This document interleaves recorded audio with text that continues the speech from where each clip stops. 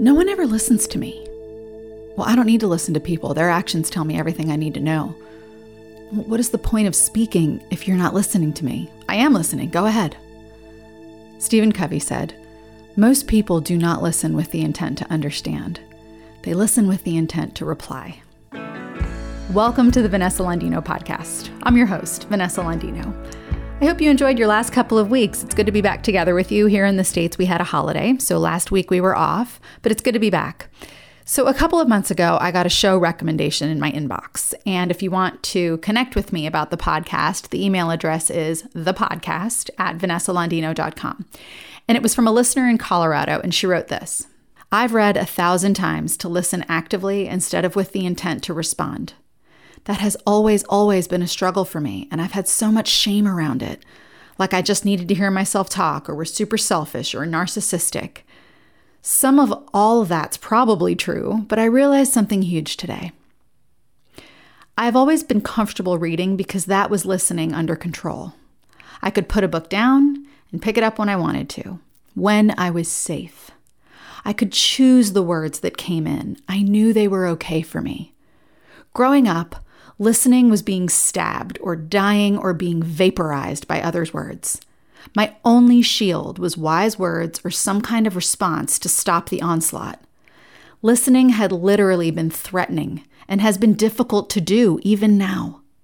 Others' words were not a gift of thoughts or connection, but a demand or threat. I wonder if that's why podcasts had been hard for me previously. However, saying that out loud introduces the possibility of a shift. I would love to listen all the way to its beautiful finale. Now I can learn to experience listening as a beautiful gift, and I can create my own safety if the words are not loving, and connect with people whose words are safe and rich with nutrition." End quote.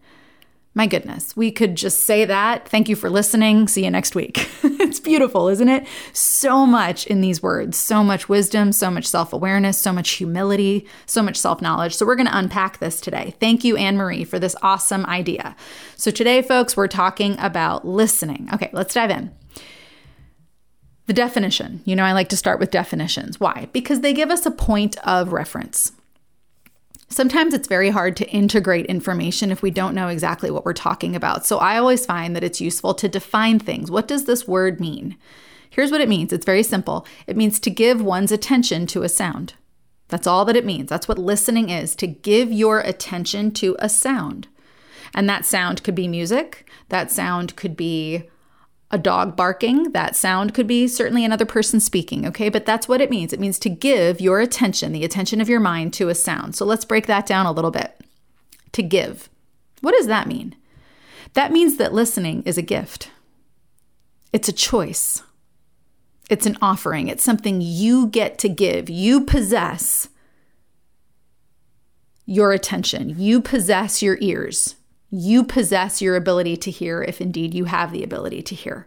You possess that. When you listen, you choose to give it to someone else, okay? Now, it means to give one's attention. Let's talk about attention.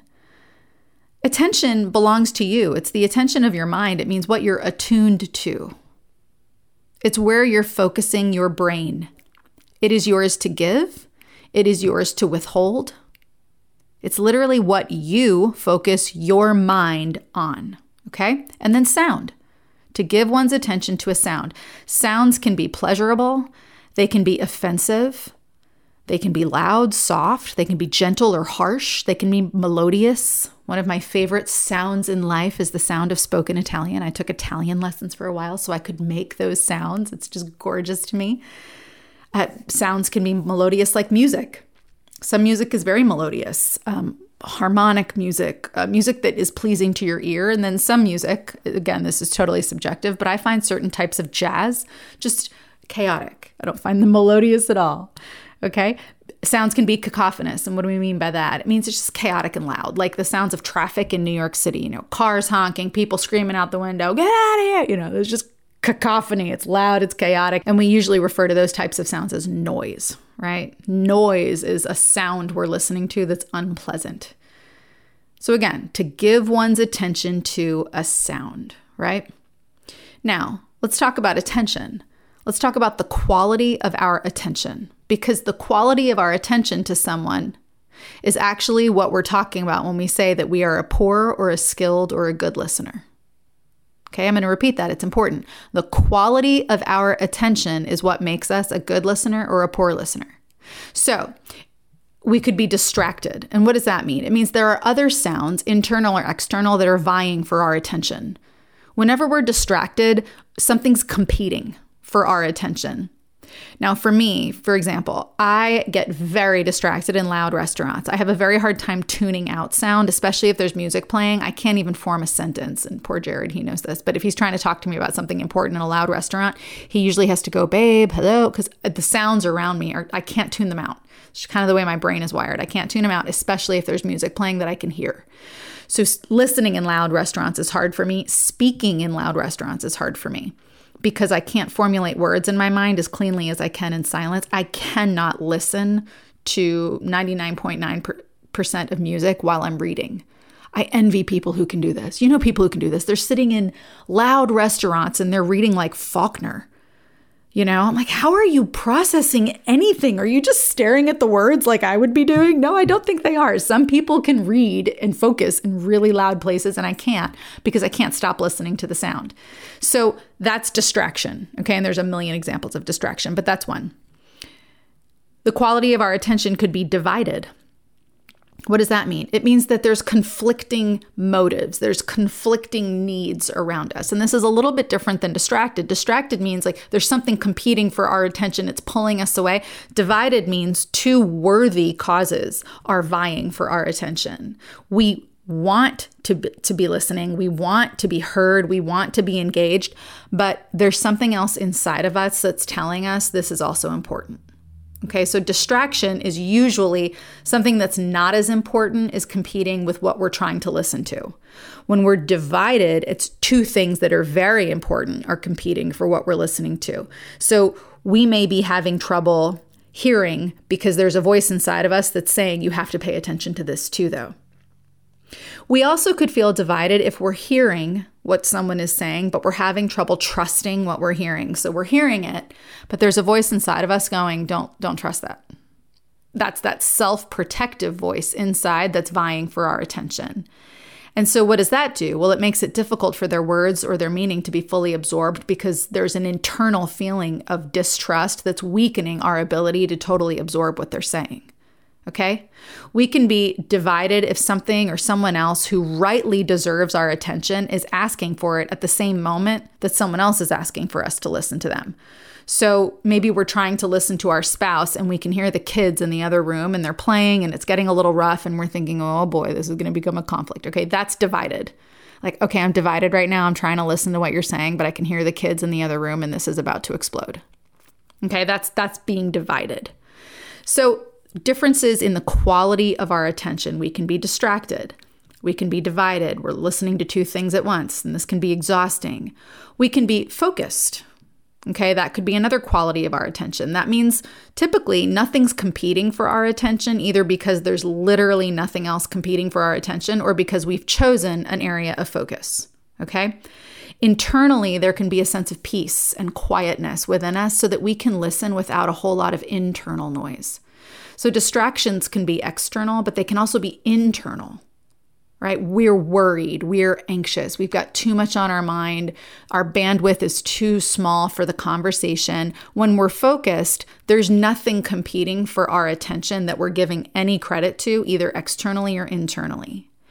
When we're really focused, we're consciously breathing while we listen. Okay, I'm going to unpack a lot of this today. We're kind of just running through it right now.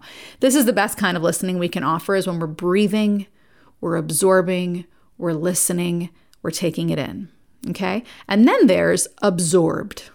And this is sort of hyper focus. Nothing is competing. Nothing even can compete. Now, when we're absorbed, our full attention is on one thing that is totally captivating us. And that can be pleasurable, like a movie or a great story or a concert. You know how it is when time just flies by and you look at your watch and like, oh my gosh, we're 2 hours into this movie because you're just absorbed. You're so uncompromisingly focused on whatever's going on in front of you. It can also be unpleasant, like hearing a tragedy, getting bad news, or witnessing a terrible scene. You just time stands still and your jaw drops and your eyes open up real wide. Oh my God, I can't believe this is happening. That's also absorption, right? Typically in those moments, we can't see or hear anything outside of the moment. So our attention has these qualities to it. It can be distracted, divided, focused, or absorbed. And it could probably be more than that. But for today, we'll look at those 4 qualities, okay? Now, I want you to focus on something that Anne Marie wrote. She wrote, I've read 1,000 times to listen actively instead of with the intent to respond. That has always, always been a struggle for me, and I've had so much shame around it, like I just needed to hear myself talk or was super selfish or narcissistic. So what we're seeing here is this call to what I would call good behavior. You should be a good listener. You should be able to listen without getting distracted. You should be able to listen without losing your focus. Friends, that is completely unrealistic, isn't it? First of all, listening is a skill. And in order to practice something to the point where it becomes a skill, you have to, I just said it, practice it. Listening, yes, it's like an art form, but it's also at the very end of the day, a skill. And if we don't give ourselves time to practice that skill, we don't get any good at it. And then we shame ourselves. And that's not the only reason we have struggles with listening. And I'm going to get into a lot of that today. But this is such an important sentence because there's a call to good behavior without talking about 2 things. Number 1, why it's good behavior. Number 2, why we're struggling with it. Look, the behavior is the goal, right? Be a good listener, be a good person, be kind, be this, be that. That's the goal. But we don't talk about enough unless you're in a therapy room, right? But in daily life, we don't talk about why these behaviors are difficult for us. And so what do we assume? Well, if I can't get there and I can't do this, I must be morally flawed or weak. Look at the language. I've had so much shame around it. Like I just needed to hear myself talk or was super selfish or narcissistic. This is where we go. We blame ourselves because we can't live up to perfect expectations. We've all done this. Now, here's what I love about the way this topic was presented to me. Anne Marie validated herself. And you caught that in the opening quote when I read the whole thing. And I'm going to unpack this quote throughout the podcast, so you'll hear it again. But she gives herself a lot of validation. There's a reason listening is hard for me. There's a family of origin presentation here that's very important. Words were used to hurt or harm. That is why listening became difficult for me. And then what we see in the way she presented this was the human choice to grow and move forward while holding the past in a place of respect and honor. So I'm going to talk about 2 things during this podcast. I am going to discuss listening, what it is, how to do it well, what makes it difficult for us. But I'm also really going to highlight Anne Marie's process because her process in this email is almost more important than the goal. The goal is, how do I be a good listener? I want to be a good listener, but the process is everything. She's paying attention to her past. She's asking herself the right questions. Why is this hard for me? Because I've been telling myself, maybe I'm just a bad person. I'm selfish, super selfish, she wrote. Narcissistic. Maybe I've been telling myself that. Maybe it's not that at all. Maybe I don't need to shame myself. Maybe there's a deeper thing going on, and indeed there is. Friends, we don't have to live according to the past. We don't have to let it define us, but we need to understand it if we are going to have any depth or compassion whatsoever. If we're going to have any wisdom whatsoever about who we are, we have to understand our lives, our past. We have to understand the story, the arc, how we got here. People who don't understand the wounds of their past put entirely too much pressure on themselves in the present. If I could put that on a bumper sticker, would you buy it? I mean, this is so important. People who don't understand the wounds of their past put too much pressure on themselves in the present. I'm not saying to be complacent. I'm not. I've got high standards for myself. Anybody who knows that about me knows that. It's okay to live with high standards. It's okay to want to live an optimum life and get the most out of life and be as healthy and as strong and as successful and as glorious as you are. I want that for you. I want that for me. But when we put pressure on ourselves and we don't understand our past, what we are working from is shame. It's shame. You cannot wake up tomorrow and, quote, be your best self and, quote, live your best life. I'm so sick of these bumper sticker slogans. I really am. Your best self is a self that's integrated. It's a self that knows who you are and loves yourself. When you are growing from a place of self-compassion and self-love, you want to be your best because you love yourself. When you are trying to change yourself from a place of shame, I'm not good enough, I have to be perfect, you're going to dangle a carrot in front of your nose that you will never bite. This process that she's walking us through is the process. We give ourselves this unforgiving kind of pressure to be perfect. And the ironic thing that happens, the irony of this, is we stay in the unhealthy patterns we're in. Knowing the why of why we do what we do. Why do I have this character flaw? Where did I develop this? And I'm going to say a lot more about this today, but why did I develop this? What was I surviving? What coping mechanism is this connected to? It's not an excuse. I'm not talking about making excuses for behavior. And I see this a lot right now. Oh, well, I can't be required, I can't be asked to do such and such because I have this mental health diagnosis. Or I can't be asked to do such and such because I have a history of trauma. I'll tell you right now, the people that talk in those kinds of words are largely, and I hate to say this, it sounds like a judgment, and maybe it is, but in my observation, it has been this. That more is kind of a manipulation than a legitimate reason why something is difficult. I find that people who talk on and on and on and on and on about their own trauma, there's something more manipulative about that. The people that I have met and worked with who are truly deeply traumatized typically don't even want to admit it. Do you know what I'm talking about? And I'll say more about this maybe in another podcast, but there's a victim status that goes on. Oh, well, I can't do this because of such and such. I'm not talking about thinking that way. Well, I can't be responsible for being a good listener because I had a crappy childhood. No, you maybe had a crappy childhood, but you're also responsible for being a decently relatable adult, right? Unless there's something severely wrong with us, we can hold ourselves to that standard. So this isn't about making excuses. It's about knowing yourself. Self-knowledge forms the basis for self-compassion. There's a reason I do such and such. There's a reason I have this habit or this pattern. It has served me in this way or that way. And now I can see it and I can let it go. Whether it's not being able to listen well, or overeating, or over-drinking, or over-sexing, or lying, whatever your character flaw is, or being arrogant, being holier than thou, being a people pleaser, being manipulative. We've got all kinds of character flaws. I don't know what to tell you. We're human. It is what it is. No one's marching along, just sinless. No one's doing that. We have character flaws. Understanding them doesn't mean we're excusing them. It means we're seeing ourselves in the context of our humanity. And maybe we're able to say, it served me then, but it doesn't serve me now. Okay, so without that self-knowledge, we have a lot of shame. Without self-knowledge, we move into self-degrading, and you can hear that in Anne-Marie's assumptions about herself that thankfully she's moved out of. Am I super selfish? Am I narcissistic? Do I just need to hear myself talk? And what's real healthy about her process is that she's thinking to herself, no, I don't. That's not me. So what is it? Okay, so the internal dialogue when we're in that place of shame goes something like this. Be this good thing, whatever it is. In this case, good listener, or be healthy, or be selfless, whatever it is.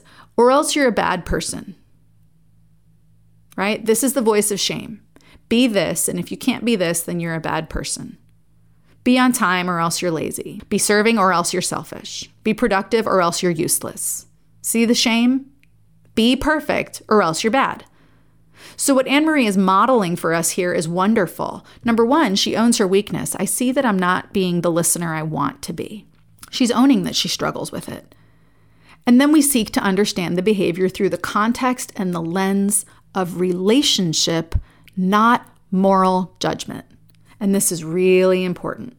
Understanding ourselves through the context and the lens of relationship means we're asking different questions. We're not asking, is this right or wrong? That's moral judgment. And you can go there, but don't stop there.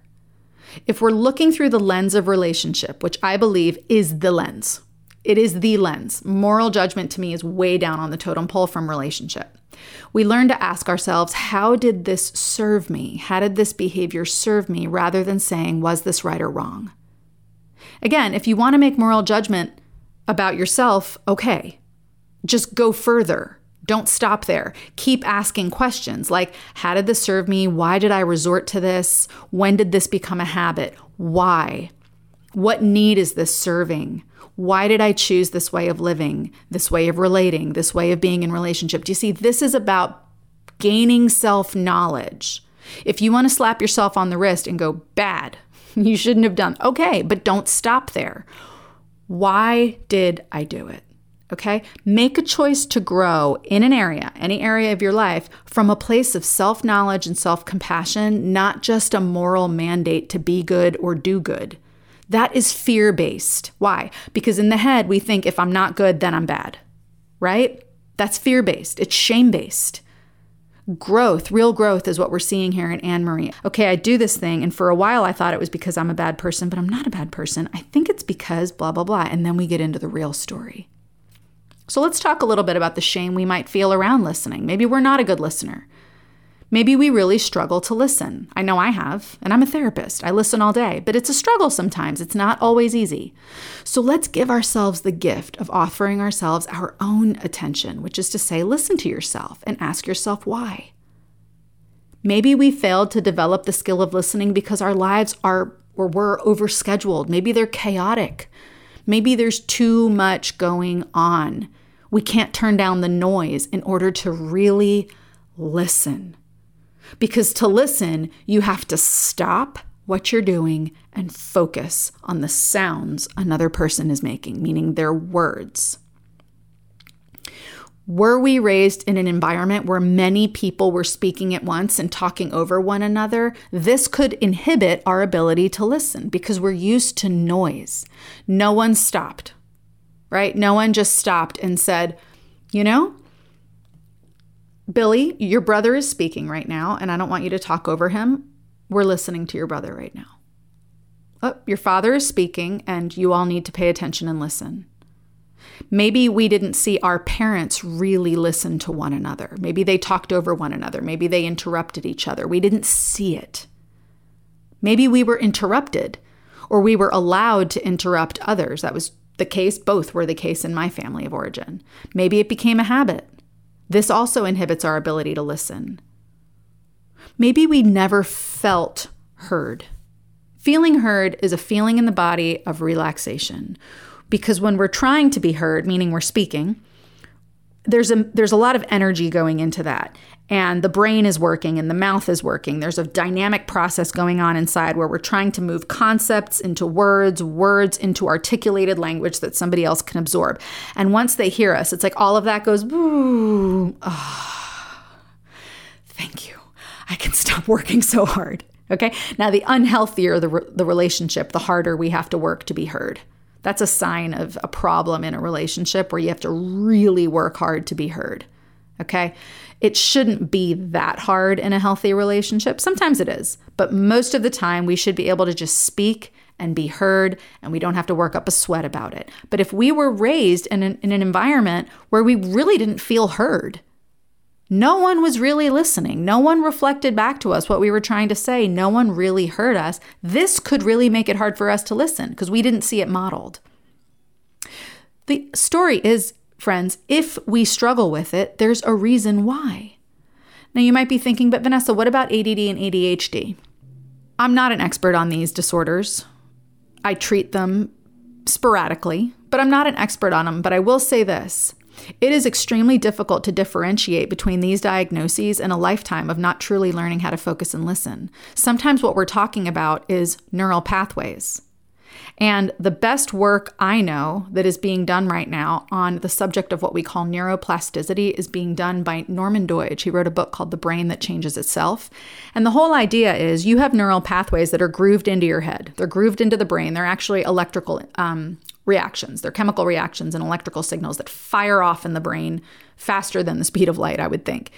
Maybe not quite that fast, but they're faster than you can slow down. Okay, they're faster than you're conscious of. And what do they come from? Well, neural pathways come from repeated behavior. Think about a path that you walk from your front door to your mailbox. And if you walked that same path 50 times every single day, it would be really well worn, wouldn't it? The grass would be gone, the dirt would be exposed. And every time you walked it, it would get deeper and deeper. That's a neural pathway. It's just a well-worn path in the brain. So to learn anything different, this is why learning when you're younger is easier, because those neural pathways are not grooved in. You could learn anything. When you get older, those neural pathways get grooved in. And what do we call people who are older and their neural pathways are grooved in? They're set in their ways. That's what that means. It means your neural pathways are grooved in. So when you're looking at ADHD, especially in ADD in young kids, we don't know yet if there is enough going on organically in the brain to warrant these diagnoses that then move us into places of medicalization and drug taking and all of this stuff. Again, I'm not an expert in this, and I'm not saying any of this is wrong. I'm just saying, has the child been worked with by someone who can help them reorganize those neural pathways so that they can listen, so that they can focus? There's an organization called the Aerosmith Institute. I think they're out of Georgia, maybe Atlanta. And they're doing incredible work right now. Using the principle and the reality of neuroplasticity, they're reversing learning disorders, reading disorders by using the brain without necessarily having to use drugs. So again, what about ADD and ADHD? It's hard to differentiate between neural pathways that have been grooved in to foster the inability to focus and listen versus a real organic brain issue. Okay? These behaviors, again, associated with these diagnoses, look a lot like the effects of trauma. There's a dissociative quality to all of those things, to trauma, ADD, and ADHD, meaning we kind of leave the moment and stop focusing. That's an outcome of trauma. How do we know if what we're looking at is a traumatic response or, again, an organic brain disease? We don't really know. For those of you listening to this podcast who are under the age of 30, you grew up in a culture where your attention span was captured for seconds at a time on the internet and social media. Let me ask you a question. Do you know what the average attention span is on social media, meaning the amount of time you spend per post? Per engagement is what they call it. Take a guess. A minute, 30 seconds. No, Vanessa, it's got to be faster than that. Maybe 15 seconds. You want to know what it is? This is according to a Nielsen report. It is 2 seconds. Ready? 1, 2. That's it. That is where the average attention span is going. So we ask ourselves, do you think this has impacted this generation's ability to focus and listen? I'm just going to let you ponder that. Maybe you struggle with focus and retention when your brain has been trained since the time you could view a screen to take in information in second intervals. Again, do you think this has contributed to an astronomical rise in the diagnoses of cases of ADD and ADHD? I'm just going to let your common sense guide you there. Am I saying it's all that? No, I'm not. Dr. Daniel Amen on Instagram is one of my favorite psychiatrists out there. He has a lot to say on ADD and ADHD, and he is one of the biggest proponents that this is overdiagnosed and that many times it is very, very workable from a behavioral perspective. So if we struggle with listening, maybe it's time to look at rewiring new neural pathways in. Start small. Listen for 3 seconds. Listen for 5 seconds. Listen for 8 seconds. If that's too long, go back to 5 until you can manage 5. Go to 8, go to 12, go to 15. We can learn to do this. The brain, the concept of neuroplasticity is exactly what it sounds like. The brain is as bendable and malleable as a plastic. You can almost teach it to do anything. What's important here is that we ask ourselves, do I struggle with listening? And what is the problem? Is it external noise? Is it internal noise? Where did this originate from? And can I forgive myself for not being a great listener based on where I come from, how I grew up, and what my situation has been, what my environment has been? It's not an excuse, it's understanding. Okay, so that's the shame part, all right? Fear. Listen to her words. I've always been comfortable reading because that was listening under control. I could put a book down and pick it up when I wanted to, when I was safe. I could choose the words that came in. I knew they were okay for me. Growing up, listening was being stabbed or dying or being vaporized with others' words. My only shield was wise words or some kind of response to stop the onslaught. Listening had literally been threatening and has been difficult to do even now. Others' words were not a gift of thoughts or connection, but a demand or a threat. Friends, the root of the need to control, whenever we're in a controlling space in our personality, the root of that need to control is fear. So we're seeing a whole lot of self-knowledge here in Anne Marie. She's really surveying her past. She's searching her heart. Why am I so afraid to listen? Well, maybe because the words coming at me were harming me. She's connecting the fears she feels internally due to what sounds like some really harsh communication bordering on the language that she's using here, bordering on verbal abuse, maybe. Okay? I don't know the situation, but this to me sounds abusive. She's connecting that with her need to feel in control of what she takes in. Doesn't that make sense? Of course it does. So for those of us who struggle with listening, let's ask ourselves some questions. Was I safe with what I listened to growing up? Was it safe for me? And what would be unsafe? Listening to the adults around you or even kids who wouldn't stop just fighting. Verbal abuse is unsafe. Name calling, screaming, insults, shaming language. Now, this one's very important. Were you privy to, meaning did you hear a lot of lies? This was one of the most damaging parts of my childhood, were the amount of lies that went on in my house. It was like constant lying. You couldn't trust anything. And that put in me a huge distrust as an adult to where sometimes when I'm listening in interpersonal relationships, if I'm having trouble trusting what someone's saying, my brain is already working through what I think the real story is because I had to do that as a kid. I was constantly trying to figure out what the truth was as a kid. And that has not changed as an adult. But if you were subjected to lies as a kid, you might find it hard to listen and absorb what people are saying. And that would be totally understandable, wouldn't it? Maybe there was constant talking and no silence. Just noise all the time. This drives up anxiety. When your anxiety is high, you can't listen. Maybe there were impossible demands and standards put on you. So listening equaled pressure. See how there's so many ways that listening became problematic? Because what we were hearing was unsafe. So ask yourself, is my body in a pattern of feeling unsafe now? When I'm in a space of needing to give my attention to someone else's sounds, when I'm asked to listen, do I internally brace for impact, freeze up, making it hard to listen? Listen to these words. Listening was being stabbed or dying or being vaporized with others' words. Can you hear the hurt? Listen to the pain here. There's high alert. This is hypervigilance. We have language here that she's using that is like lethal, it's mortal, it's existentially threatening. And sure enough, hurtful, harming words can feel like they're killing us. That's why it's called abuse. So what were her coping mechanisms when she was taking in, when she was listening to what was painful? She wrote, "My only shield was wise words or some kind of response to stop the onslaught." First of all, I relate. Although my coping mechanism was mostly being goofy. Friends, our habits come from somewhere. Are you getting it? Because there's two things we're talking about here. Remember, there's listening, and then there's the process of how she comes about this truth. And the process is so important. She's looking at, where did this struggle originate? What a great question. So we see in her sort of a kind of forced wisdom. You know, this is a character style that presents itself as worthy of respect out of sheer fear. I have to sound good. I got to sound smart. I got to sound wise. I got to be above this somehow. And it's forced. Why? Because it wasn't safe to not do that. It wasn't safe to just be. It wasn't safe to I don't know. I'm just a person, just figuring it out.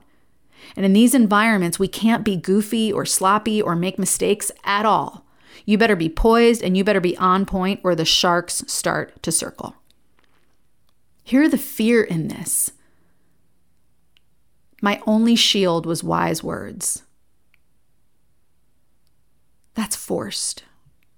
Wisdom isn't forced. But I have to present as wise so I don't get stabbed. Some kind of response to stop the onslaught. Some words that were somehow going to trump what was coming at me. Okay? So let's ask ourselves, How did we cope with harmful language as we were growing up? When was listening painful? When did it harm us? What did we do to protect ourselves? Anne-Marie wrote this: listening had literally been threatening and has been difficult to do even now. Others' words were not a gift of thoughts or connection, but a demand or threat. So we're getting it, right? Her story makes sense. Now, you might meet somebody like this. You might think, wow, I don't think she heard a word I was saying. We walk away. She's not a good listener. We judge. We don't know the backstory. This is the why. To listen here was to be wounded, harmed, threatened. She went on high alert. The word she uses is my only shield. What do we use a shield for? Self-protection. How can you listen and be poised in self-protection at the same time? You can't. Listening is an opening. We're opening the mind or the heart to another person's words. And if we are really to listen, we're absorbing what they're saying. This is the great gift of listening, is not just hearing the words, but absorbing the meaning. But there is a great danger of listening, and Anne-Marie wisely alerts us to the danger of listening, doesn't she? What if the words are doing harm? Do I still have to be a good listener? What is the answer? No. So I want to finish up by talking about boundaries, okay? So she wrote this: saying that out loud introduces the possibility of a shift. I love that. She's so hopeful. I would love to listen all the way to its beautiful finale. Now I can learn to experience listening as a beautiful gift, and I can create my own safety if the words are not loving, and connect with people whose words are safe and rich with nutrition. Wow.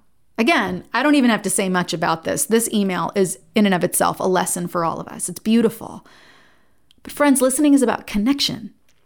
And if someone's words are making that difficult or even impossible, you can choose at this point not to listen to that and not to listen to them. Now, as children, we were never given this option, okay? Can you imagine an adult saying to a child or saying to you as a child, you know, sweetie, if you don't like what you're hearing, you don't have to listen to your parents. I mean, this is like mutiny. It's chaos. That would just be a disaster in the home. Why? Because the parent-child authority structure is essential to the health and the balance of the family. And we know that, right? Children need to listen to adults. They need to listen to their parents for safety and well-being. But what if those adults are using words to harm them? Then what? Because the structure that has to be in place also opens up a vast arena for verbal abuse to take place. Why? Because when parents speak, children are required to listen. When adults speak, children are required to listen most of the time. This means they're giving their attention to the sound of abuse. What do you think that does to a kid? Do you think they want to listen after that? Did we give our attention to the sound of abuse? Did we hear it? Did we absorb it? Did it become part of our ethos? If we did as children, we do not have to do this anymore as adults. We have choice, we have agency, we have a responsibility to protect ourselves and our loved ones from hurtful and harmful language. We can choose not to listen to that now. And that doesn't make you a bad listener or a bad person.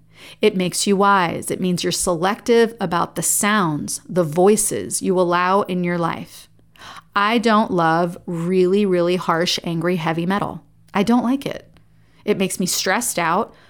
I don't know if this is because I'm a therapist or what, but I sort of grieve for the person who wrote these lyrics. I want to sit down with them and hug them. My gosh, like, what's wrong with you? You're so angry. What happened? Talk to me, right? I mean, the therapist in me just hears these lyrics and I'm like, okay, this is not an outlet for anger. I have perfectly normal, healthy ways of dealing with my anger. I just feel bad for the person screaming into the microphone. So most of the time, I don't like heavy metal. It's too angry and too aggressive for me. So I don't play it. Okay, I don't listen to it.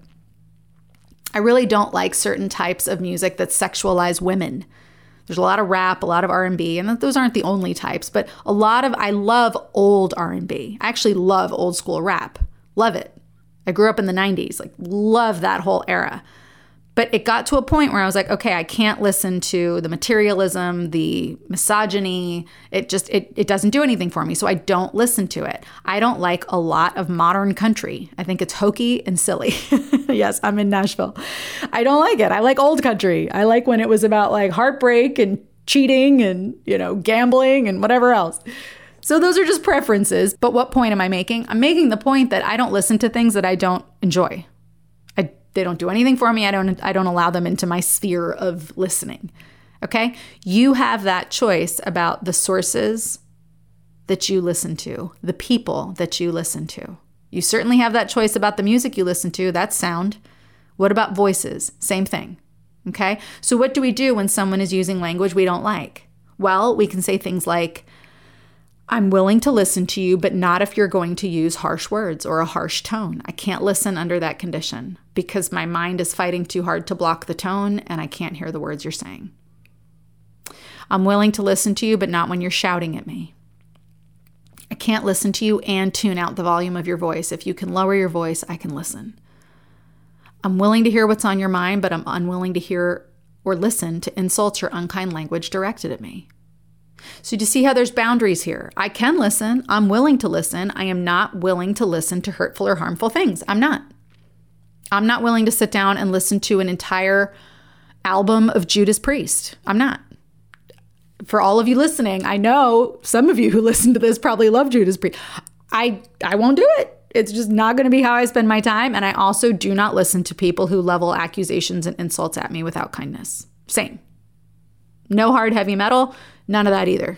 Okay?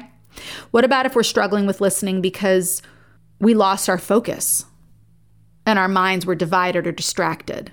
Okay, we can say things like, I'm sorry, I got distracted there for a minute and I really want to hear what you're saying. Would you mind repeating yourself? That's very human. That's normal. We can say, I'm really working on becoming a better listener and I think I just lost you. I just got distracted. Can you back up 30 seconds? Now, when we're really listening to someone, we might repeat back what they say to us. This is called reflexive listening. So what I'm hearing you say is, and then we repeat back and perhaps add on to it what we're understanding. Folks, I had to work on being a listener such that when I was really listening, I did this interpersonally because in therapy, I almost always take notes. But when I was having a conversation with someone, I would write down what they said just so I could follow along. And sometimes people were frustrated with me or they got suspicious about it. Why are you writing down what I'm saying? I said, because I have trouble listening. I can't focus. There's too much noise in my own head. I'm trying to come up with a response and I'm trying to come up with a counter argument and I don't want to do that. So I'm going to really focus on what you're saying by writing down what you're saying. And it really helped me. It really helped me. So there's ways that we can grow in this. We reflect back. What I'm hearing you say is blank. Do you feel heard? What a question. Do you feel heard? If the answer is yes, you've done your job. And if it's no, okay, well, what part doesn't feel heard? What part do I need to hear again? When your mind starts to drift, breathe, look into their eyes, and refocus. This is how we come back to listening. Listening is a skill. It has to be practiced. It's something we develop over time. So if we've had issues and fears about listening, like Anne-Marie bravely shared in her email and in this suggested topic, we need to be patient with ourselves. We're wiring in new neural pathways, okay? We're grooving in a new path, and that takes time. All right, let's pause there. A huge thank you to Anne-Marie for sharing her thoughts, her history, and a fantastic topic for the podcast this week. I appreciate it. I hope I did it justice. And I learned a lot from her email, from her process, and from doing this episode. So I hope you did too. If you'd like to send a request, send it in. You can email me at thepodcast@VanessaLandino.com. Couple thoughts. The first thing is this. Thank you for all of you who are leaving reviews, 5-star reviews. I see them rising, and it's just so encouraging. Thank you for that. Chapter 2 of the book that I just put out, The Toolbox, the chapter title is Listening. So if you understand the concept of the book, it's the 12 tools we need to make relationships work. Trust me, they work. Friends, I don't know how to say this any better. They work. I am in therapy rooms and I am in my life. And when people in front of me and in my life employ these tools, our relationships work. The second tool is listening. There's a whole chapter on it. Light listening, deep listening, how to listen, how not to listen, when listening is hard, when it's easier, how to do it. So I encourage you, go ahead and get the book, read chapter 2. It's available at every major retailer, Barnes & Noble, Amazon, you name it. If you've read the book, and I know a couple of you have, you've sent me emails, you've sent me messages on social media, thank you. I'm thrilled that you're reading it. I'm thrilled that you're getting so much out of it. Please leave a review on Amazon. Those reviews are crucial. So if you would do that, that would be amazing. And if you want to book a workshop, and they're going to be booking up, they already are booking up, go to my website, VanessaLandino.com, click on the contact page, and you'll see a box that you can check that says Toolbox Workshop. I'm doing them for church groups. I'm doing them for businesses. I'm doing them for schools, school administration. Whatever group you're a part of, you need the tools to communicate and to build the relationships. So if you want to do that, you can get in touch with me that way. My handle on Instagram is Vanessa the Therapist. Very simple. I changed it. You can follow me on Instagram. So let's recap. When Stephen Covey said, most people do not listen with the intent to understand. They listen with the intent to reply. We get it, right? But now we know why. We have more self-understanding. We're not bad people if we're not great listeners. We probably were never taught, or we've developed habits that are more about self-protection than connection. So maybe we're beginning to know why it's hard for us to listen, and I hope that we're becoming more patient as we develop this all-important life skill. Remember, friends, your soul work is to discover who you truly are and learn how to love that human being, whether or not you're a good or a bad listener. Anne-Marie taught us today that perhaps the first person we need to hear is ourselves. Thanks, Anne-Marie. Till next time, this podcast is recorded in Nashville, Tennessee, and edited by Jared Bentley. I'm Vanessa Landino, and you just listened to the Vanessa Landino podcast.